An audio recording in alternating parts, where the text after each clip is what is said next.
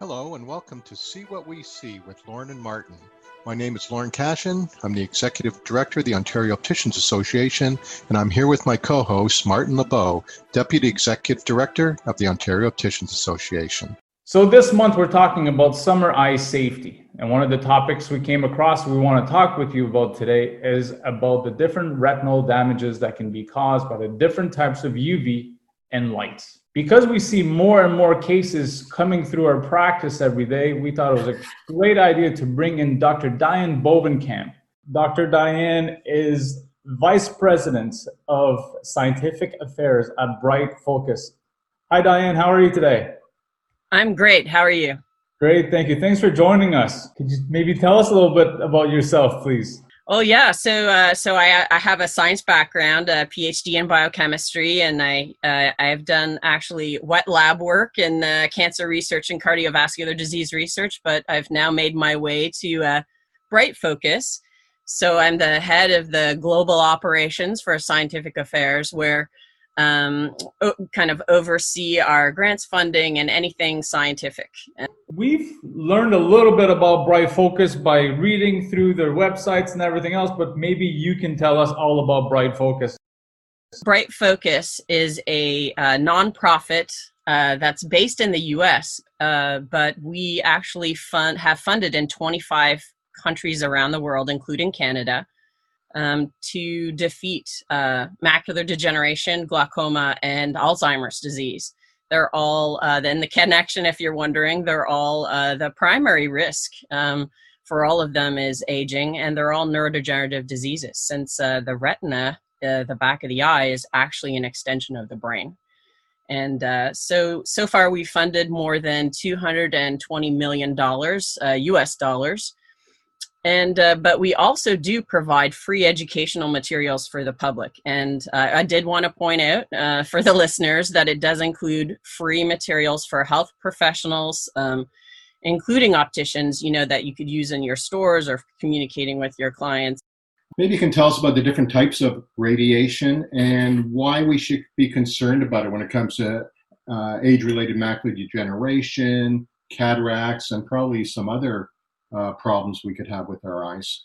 The sun is a star, and it emits a wide spectrum of radiation that gives life on Earth and allows us to see. But depending on what they call the wavelength of the radiation that's being emitted, and certain amounts of them are blocked by the ozone, but some of them do get through to Earth and can get through to your eye. It can be beneficial or harmful. You've heard things like infrared. Well, that helps you to feel the warmth of the sun. And if you give me a moment to geek out here and talk about the different nanometers. So infrared is, yeah, thank you.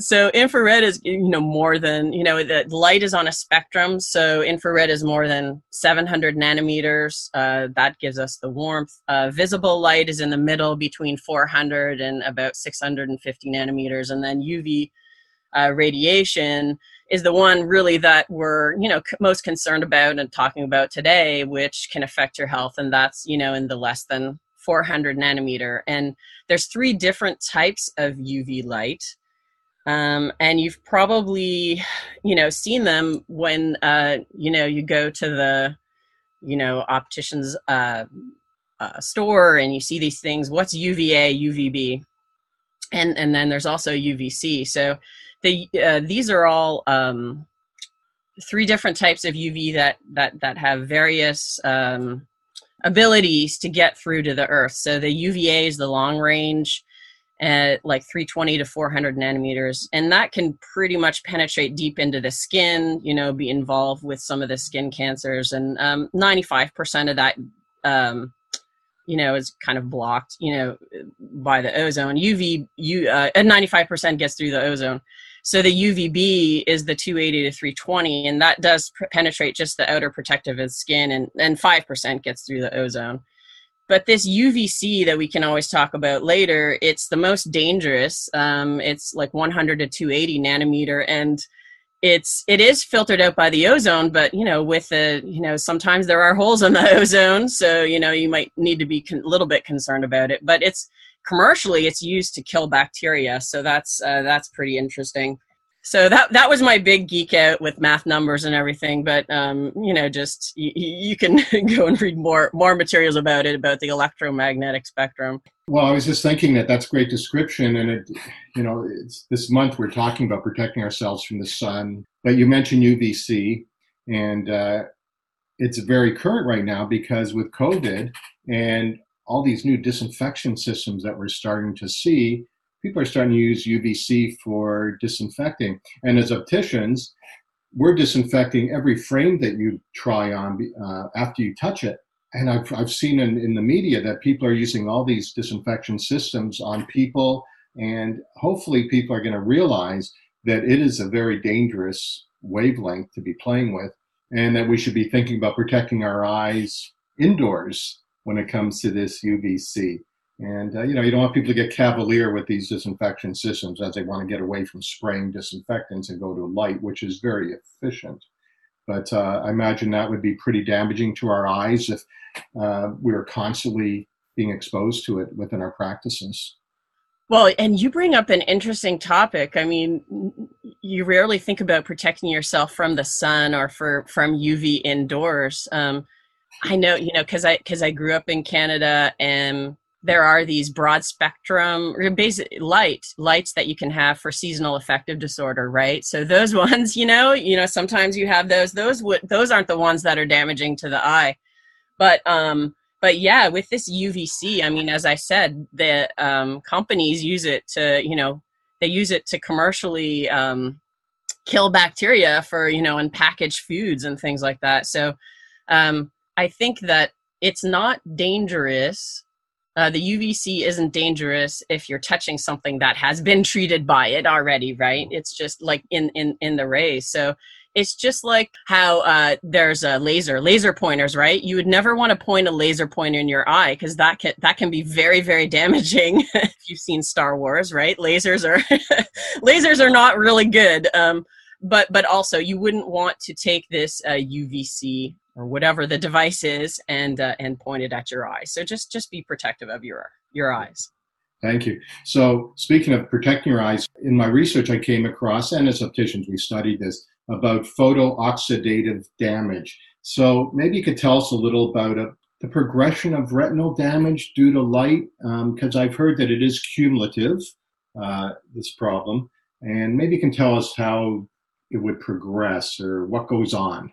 Yeah, so your exposure to light is cumulative. So if you're a parent, right, you want to make sure that not only do you slather the sunscreen on the skin of yourself and your kids, but that they wear glasses and a wide-brimmed hat, right, to try and block out any of that light that might be coming in the side. For people who aren't, so people who have like macular degeneration are even more susceptible to light. But even if you don't have that risk, yes, it's cumulative. And to see, there are a number of different cells in your retina. There's a number of different layers. It's like a layer cake. And so there's cells called RPE that are kind of like, they bring nutrition and they recycle all the junk that's emitted by the photoreceptor cells that detect the light and take that light particle that comes in, converts it to chemical signal that then gets converted to an electrical signal that goes down the optic nerve, and the optic nerve is connected to the visual part of your brain that you've learned over time to interpret what you're seeing. And so this this oxidation, right, happens in the conversion of this the chemical, so with any chemical process, you're having waste, right? And you need to kind of reset the light detectors, proteins that are in the photoreceptors every time it's used. And so if there is a buildup of junk, kind of like if the waste collection people go on strike, right? You're going to have a lot of garbage cans that are all building up, right? And it's not being taken away. And so what can happen, like with macular degeneration, you can have this buildup of all this junk, And a lot of times that can be seen in the back of the eye. So, as opticians, you could see what they call drusen, right? So if you see drusen, these little yellow, whitish spots on the eye, I think, as we age, some people, may just get it and a little bit of build up, and it doesn't mean, that it's disease. But if there is a certain buildup in the center of the eye called the fovea, where most of the color detection happens, then this could lead to damage. Mm-hmm. So I guess your message there is start early protecting your eyes. This is cumulative. They've got to last a lifetime, and that we should start protecting from a very young age so that we have our sight when we get older. Absolutely. Right? Everything that you can I think prevention is really, really important.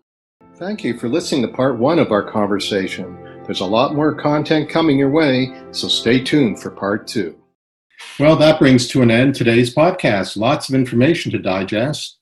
We'd like to once again thank Dr. Diane Bovenkamp and Bright Focus for joining us today.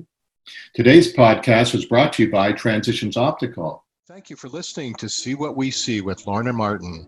Be sure to follow us across our social media pages so you never miss an update or an episode. You can find us on Twitter at OOA_frontline. On Facebook and LinkedIn, we are Ontario Opticians Association.